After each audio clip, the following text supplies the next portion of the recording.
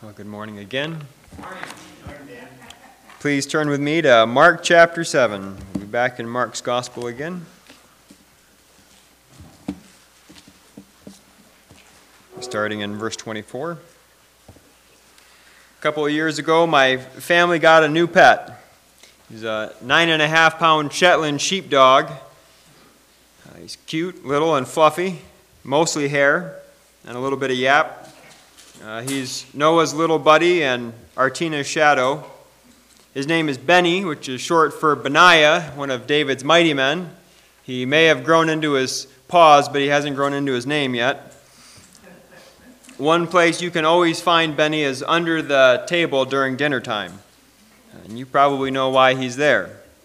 But let me tell you, he doesn't sit by my feet waiting for a handout from me. He knows that he's got better odds of getting blood from a turnip than getting my compassion to overflow to giving him table scraps. No, he's not sitting there waiting for me. He's got a different target. He's set his hope elsewhere. He generally sits right there by Noah's feet. And when we have rice with our meals, rice rains down from Noah's plate to bless the eager Benny sitting beneath. And it's not just rice. Benny has enjoyed many meals due to Noah's unintentional generosity. You know, this is just a fact of life. I know that my family's not alone in this. Anybody's got indoor dogs probably can relate.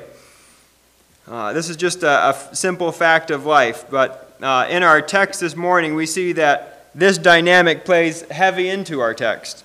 And it's not just a story about opportunistic pets. It's actually going to be a pointer to God's plan of salvation. It's going to be a picture of what God is going to do in our world. And so let's read along in Mark chapter 7 and see what Jesus does with this.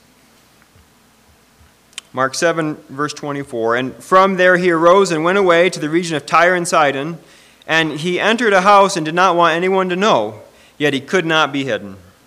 But immediately a woman whose little daughter had an unclean spirit heard of him and came and fell down at his feet. Now the woman was a Gentile, a Syrophoenician by birth, and she begged him to cast the demon out of her daughter. And he said to her, "Let the children be fed first, for it is not right to take the children's bread and throw it to the dogs." But she answered him, "Yes, Lord, yet even the dogs under the table eat the children's crumbs." And he said to her, "For this statement you may go your way. The demon has left your daughter." And she went home and found the child laying in bed and the demon gone. Let's pray.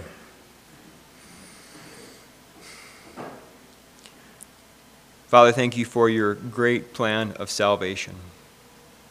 Lord, thank you that you have not only fed the children, but you have fed us all. Lord, thank you that the food of this gospel has come to us, and we pray that you would help us to delight in your kindness to us, and pray that you would stir our hearts as we look into your word this morning. We pray in Jesus' name, amen. One of the key things this text is inviting us to this morning is to believe on Jesus with confidence that all people who seek him will be received. And as we work through this text, we want to consider the problem, the priority, and the parable. Just so nobody forgets that I had a Baptist upbringing in the faith, I've got a sermon with 3 points that all begin with P. You know, that's how we do it. We've got the problem, the priority, and the parable. Let's look at the problem first here. I bet we're going to see the problem that Jesus is confronted with, but first we want to look into the situation that brought Jesus to this place. Thus far in Mark chapter 7, we've seen that Jesus is once again engaged in conflict with the Pharisees and the scribes. They're back at it again. They've challenged him on the matter of why his disciples don't wash their hands before they eat. They're trying to give Jesus a ticket here, a moral reprimand. And he in turn rebukes the Pharisees and the scribes for adhering to the tradition of the elders and forsaking the word of God. He calls them hypocrites. They're people who worship God with their mouths only while their heart is far away. 2 weeks ago, when we were here last, we saw what Jesus went on to teach about the human heart. You know, it's not food that defiles the heart, it's not eating with unwashed hands that defiles the heart. It's actually the heart that defiles a person. We are defiled from within, not from without, Jesus says. And after this conflict, Jesus leaves Galilee. He's going to return back in chapter 8, back to Galilee for one last tour of duty. But he's wrapping up his ministry in Galilee. So far in Mark's gospel, everything has been carried out in Galilee thus far. And soon he's going to be leaving. There was one short episode where the 2,000 pigs get drowned. That's for a very brief time. He's on the east side of the Sea of Galilee, which is in the 10 cities, the Decapolis. But otherwise, he's been there. And now he's taken a step away. Some have suggested that Jesus takes a break from Galilee at this point because the opposition has reached a high point. It's not his time to be crucified yet or to be stoned. Perhaps that's what's going on here. We see that he's got skirmishes with the Pharisees, and that is rationing up. We see prior to that, Herod is taking note of Jesus. He thinks that maybe Jesus is John the Baptist back from the dead. Perhaps Herod's going to try to kill John again. I don't know. It's possible that he's taking a step away from the conflict here. The text doesn't explicitly tell us. What it does tell us is that he goes to the area of Tyre and Sidon. These are Gentile cities. They are places with a less than pleasant history with Israel. Once upon a time, a king of Sidon gave a daughter, one of his daughters, to a king of Israel in marriage. Does anybody remember who that famous or infamous queen was? Huh? Did I hear? Oh, sorry, I thought I heard. Well, her husband was Ahab, and it was none other than Jezebel, Jezebel was this famous gift from the king of Sidon, and as you look at 1 Kings, you see that some gifts should be returned. Tyre and Sidon were called here Syrophoenician cities. They were the Phoenicians who were in the Syrian area. The Phoenicians settled all around the Mediterranean, but this is a particular group of them. They were a seafaring people, and they're kind of generally called Canaanites in the Bible. They're sort of clumped in with other Canaanites. So we see Jesus leaves Galilee, a mostly Jewish area, to go to a completely Gentile area. He goes to what is modern-day Lebanon. In that area, he leaves his ministry there in Galilee for a bit. Now, it says that he wants to be alone with his disciples. That's what verse 24 tells us. But as usual, solitude is very hard to come by for Jesus. A woman comes to Jesus and casts herself down at his feet. And now we're going to see the problem that comes to Jesus here. She begs him to heal her daughter.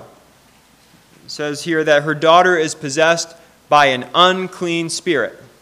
So you've got what Jews would consider an unclean territory, and now you've got an unclean spirit.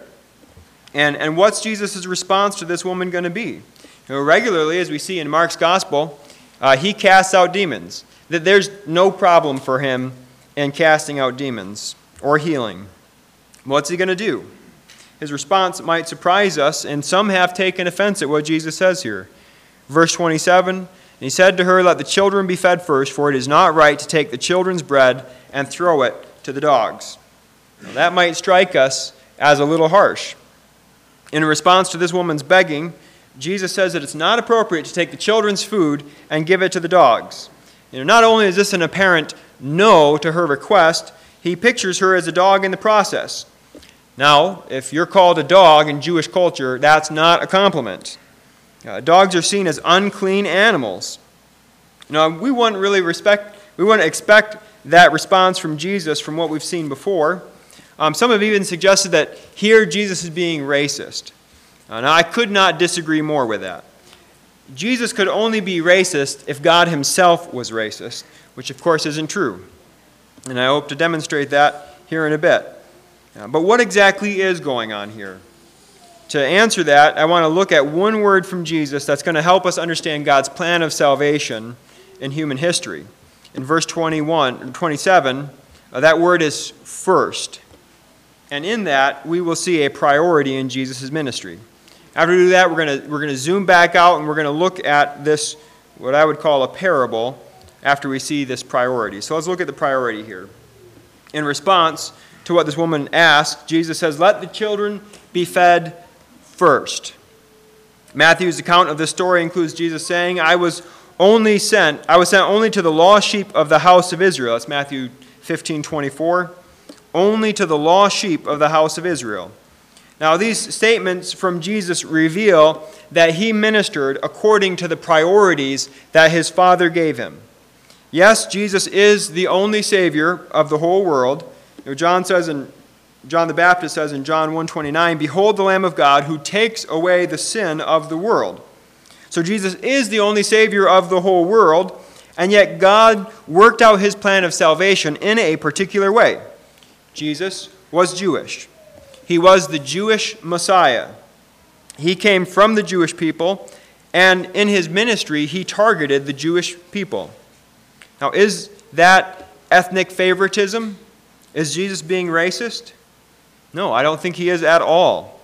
He is simply carrying out the ministry that he is given by his Father.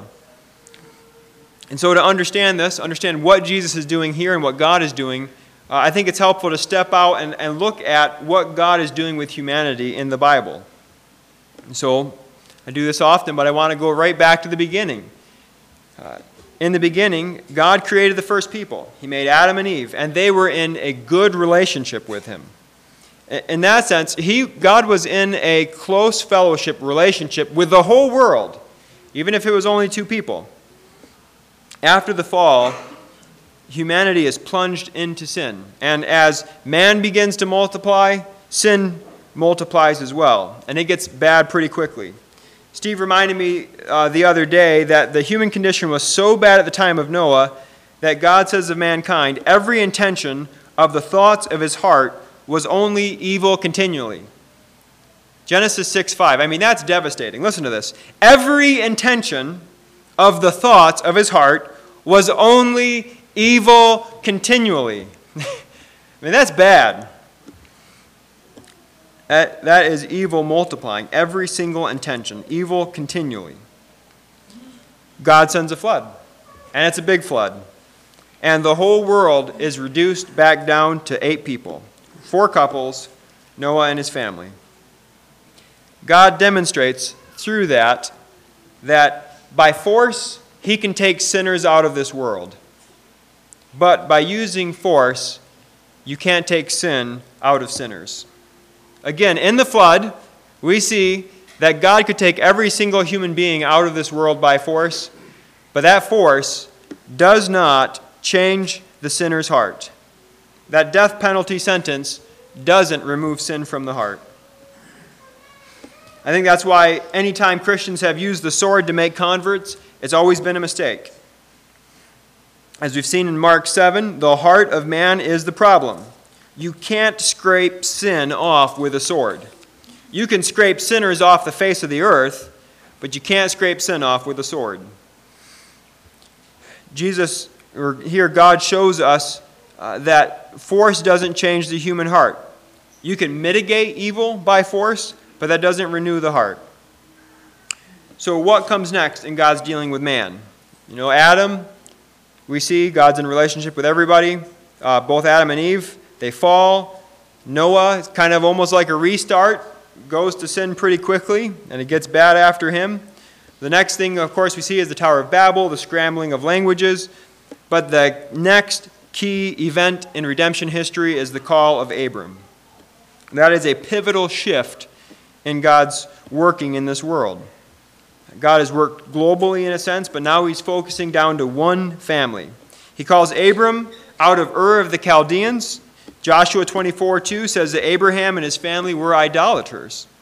But God calls him out, and Abraham follows the voice of God. Through Abraham and his descendants, the Jewish people, God's going to reveal many things about himself. God starts revealing all sorts of things to Abraham's family. And throughout the Old Testament, we find revelation after revelation from God to this family group. But let me be clear, God is not racist. God did not choose Israel because he thought that Israel was a better people, or prettier, or smarter, or more financially fit, none of those things. In Deuteronomy 7, and again in chapter 9 of Deuteronomy, God makes it clear that he did not choose Israel because of anything inherent in them. It's not because they were more numerous, he says. In fact, they were the smallest. It's not because they were more righteous, Deuteronomy 9 says, but because of the sinfulness of the Canaanites that he drove them out. Deuteronomy 7:8 says that God tells them that it's because he loved them. Why did he love them? Because he loved them. And he was being faithful to their fathers, as Deuteronomy 7:8. So God is not racist, and neither is Jesus. But even more, it was never God's intention just to reach one family. If you go all the way back to the call of Abraham, we see that in Genesis chapter 12, verse 3. God tells to Abraham, when he calls him out, he says, all the families of the earth, he says, through you, all the families of the earth shall be blessed. Paul's going to pick up on this in Galatians chapter 3, as he talks about the Gentiles being justified by faith. Galatians 3, 7 through 9, Paul says, know then that it is those of faith who are the sons of Abraham, and the Scripture, foreseeing that God would justify the Gentiles by faith, preached the gospel beforehand to Abraham, saying, and here's our passage from Genesis 12, in you shall all the nations be blessed. So then those who are of faith are blessed along with Abraham, the man of faith. So God's intention was always to reach the Gentiles. He's going to do it through this one family. But through Abraham and his offspring, he's going to bless the whole world. And he does that, God does that by zeroing in on this one family. Abraham believes and is justified. And someday, Paul tells us here, the Gentiles are going to follow suit. But justification means nothing without the death and resurrection of Jesus. It's at the cross that our sins are put on Jesus, and his perfect life is attributed to us. When we believe in him, then his righteousness is accredited to us. Our sin has been placed on him on the cross, and his righteousness is put to our account. And praise God for that amazing exchange. It is our only hope of salvation. Abraham, he is saved by anticipation, you might say, and we're saved by application. He is saved by faith in Christ in anticipation of Jesus coming. We're saved by faith in Christ in application of what he's done. He looked forward to Christ, we look backward to Christ. Now, all of this is part of God's plan in bringing salvation to our world. We can't miss that he carried this out in a certain way. God unfolded this plan in a particular way. He worked through the Jewish people, and he brought the Savior of the world through the Jews. Again, Jesus was Jewish. He was the Jewish Messiah. And he would be anointed not only to save the Jews, but to save people from all over the world. We got to see in his earthly ministry, he was committed to a priority. He was called to the Jews. And we even see that reflected. Buster shared this morning from Romans 1:16. Paul says, I'm not ashamed of the gospel, for it's the power of God unto salvation, to the Jew first, and also to the Gentiles. There's a priority in the way that God worked that's just according to the plan that he worked. It's not as if he had favored a people in a racist kind of way. He called out Israel, and he did a work in Israel and through Israel, and Jesus is reflecting that in his earthly ministry. We've got to get that in our minds. Even when people say, well, Jesus is just being racist here. That's a response that we can say, well, no, he's not.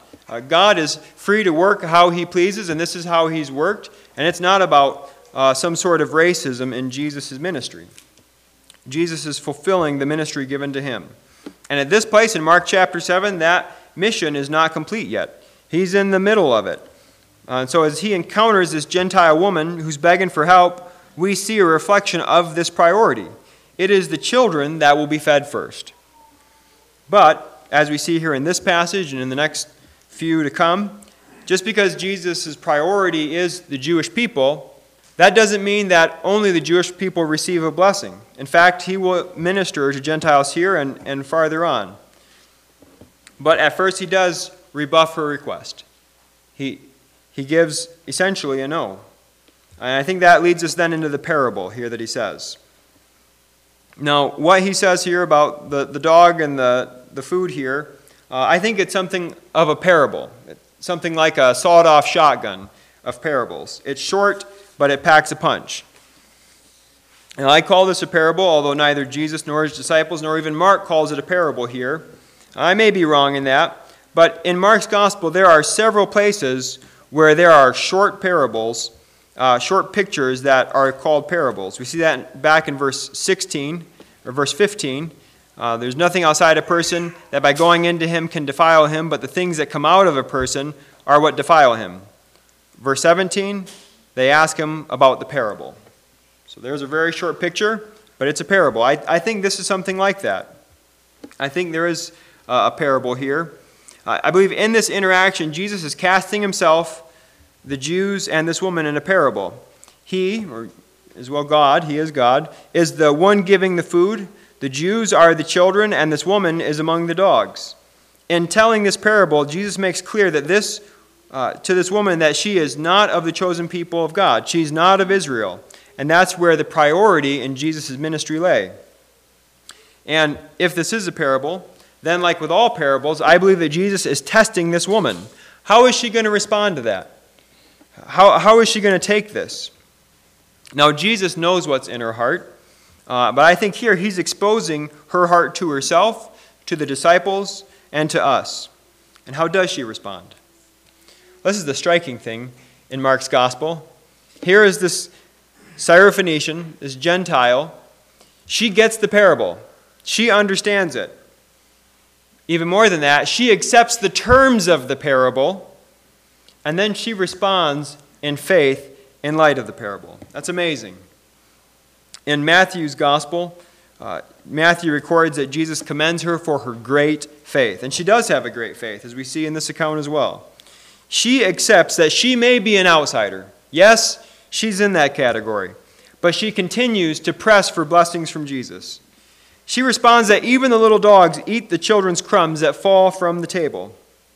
This woman not only accepts the hard terms of Jesus' parable, but she presses on in faith to seek deliverance for her daughter. Now that takes great humility and great faith. I mean, it's funny, in Mark's gospel, so often the disciples don't even get the parable. You know, they ask later, now what exactly did you mean, Jesus? They often don't even get it. We see in Matthew 21 that the Pharisees understand a parable of Jesus, and they hate him for it. They want to kill him all the more for it. But here, she not only understands the parable, but she responds in faith. And Jesus responds by telling her that her daughter is taken care of. The demon has left her. Jesus rewards her determined faith with the healing that she's looking for. She returns home. She finds her daughter free of this unclean spirit. As we wrap up in our passage, there are three important lessons I think we should take away from this. You don't have to clean yourself up to come to God. This woman doesn't try to change what can't be changed. She is a Canaanite. She doesn't try to change that. She simply comes to Jesus with her needs, and he meets those needs. In this parable, she plays the part of the outsider, and yet she presses on for faith in Jesus. The Bible portrays us as worse than dogs. You know, she might be in an unfavorable light being casted as a dog here. The Bible says far harsher words about us. The Bible says far harsher words about the human condition than this. Are we willing to accept the fact that the Bible calls every human being sinners? So many people refuse to accept Jesus and his salvation because they won't ever bend the knee and accept what God says about them. They will not accept the fact that they're sinners. We find so many ways to justify our hearts, to justify our motives. People don't want to accept that. And yet, the Bible invites us to accept God's assessment of us and our human condition, and then to trust in Jesus for deliverance from it. My encouragement to you is that if you haven't, accept what God says about you and your sin and trust in him. Next, as we see what this passage is telling us, another thing it should instruct us, especially as we think about evangelism, is that nobody is beyond the reach of God. Nobody's beyond God's reach. Now, I'm telling you, this lady fit the bill of an outsider. She's a Syrophoenician. She's a Canaanite. She's from a people group that opposed Israel. It says here as well that she was a Greek. Now, in saying that she's Greek, it doesn't mean she was ethnically Greek from the island or from the peninsula where Greece is at.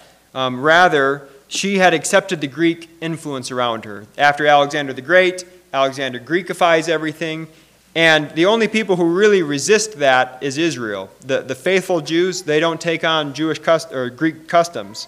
So not only is she a Gentile, but she's accepted this Greek influence on her life. And further, she's a woman. Maybe she's even a widow. She's not in a place of power in this day. Now, I would imagine the disciples would have expected Jesus just to send her away, and that would be that. They might have even thought, get her out of here. But she believes in Jesus, and he does accept her and grant her request. As his disciples today, we shouldn't assume that anybody is beyond the reach of God. As we share the gospel, we should go with the confidence that he can reach anybody. There may be people who today are bitter enemies to us, maybe bitter enemies to the cross of Christ, and someday they might be eating potluck with us. Do we have categories for that? Do we have categories that God could really reach anybody? We want to have a category like that. We see that reflected in this passage here. Last point of application here. If you believe, if you are trusting in Christ, know that God receives you. The last thing I want to encourage us from this is for anybody who might struggle with accepting God's acceptance of them. Again, this lady is about the last person on earth who could expect help from Jesus. But Jesus has come to her town, and she has gone to him in faith. He has told her the hard truth, and she presses on still, and Jesus accepts her. For the struggling heart, this is a lesson for us. Even she could be accepted by Jesus. Is it impossible that God could accept me as well? Did she have a right to be helped? No. Do any of us have a right to be helped by Jesus? No. But it's never about our right in salvation anyways. God's salvation is always free of our deserving or rights. Our salvation rests on God and his mercy, not our ability to say the sinner's prayer precisely rightly or earnestly enough. As a young believer, I used to be eaten up by questions like, did I believe rightly? Did I believe genuinely? Is my faith a sham? I think I believe, but do I really believe? I was focused on myself. But as we see the scriptures, God calls us to look up to him, to put our trust in him. If you're struggling, there's some questions I have for you. Do you believe in the Jesus revealed in this book? Next, do you believe that you have no hope of saving yourself? Do you believe that Jesus died in the place of sinners? Do you believe that he is the only means of saving you? If you believe those things, then my encouragement is to put your confidence in God's faithfulness and not in yourself. God is no liar. He is faithful to what he's promised. 1 John 1:9 says, if we confess our sins, he is faithful and just to forgive us our sins and to cleanse us from all unrighteousness. There it is. If we confess our sins, he's faithful to do it. He is just in doing that. He has the right to do it, and he will forgive us. We must look to him alone and not ourselves. So all these points bring us back to our main point, the call to believe on Jesus with the confidence that anybody who seeks him will be received. Well, as the men prepare for communion and Maggie comes to play, we'll go to prayer together.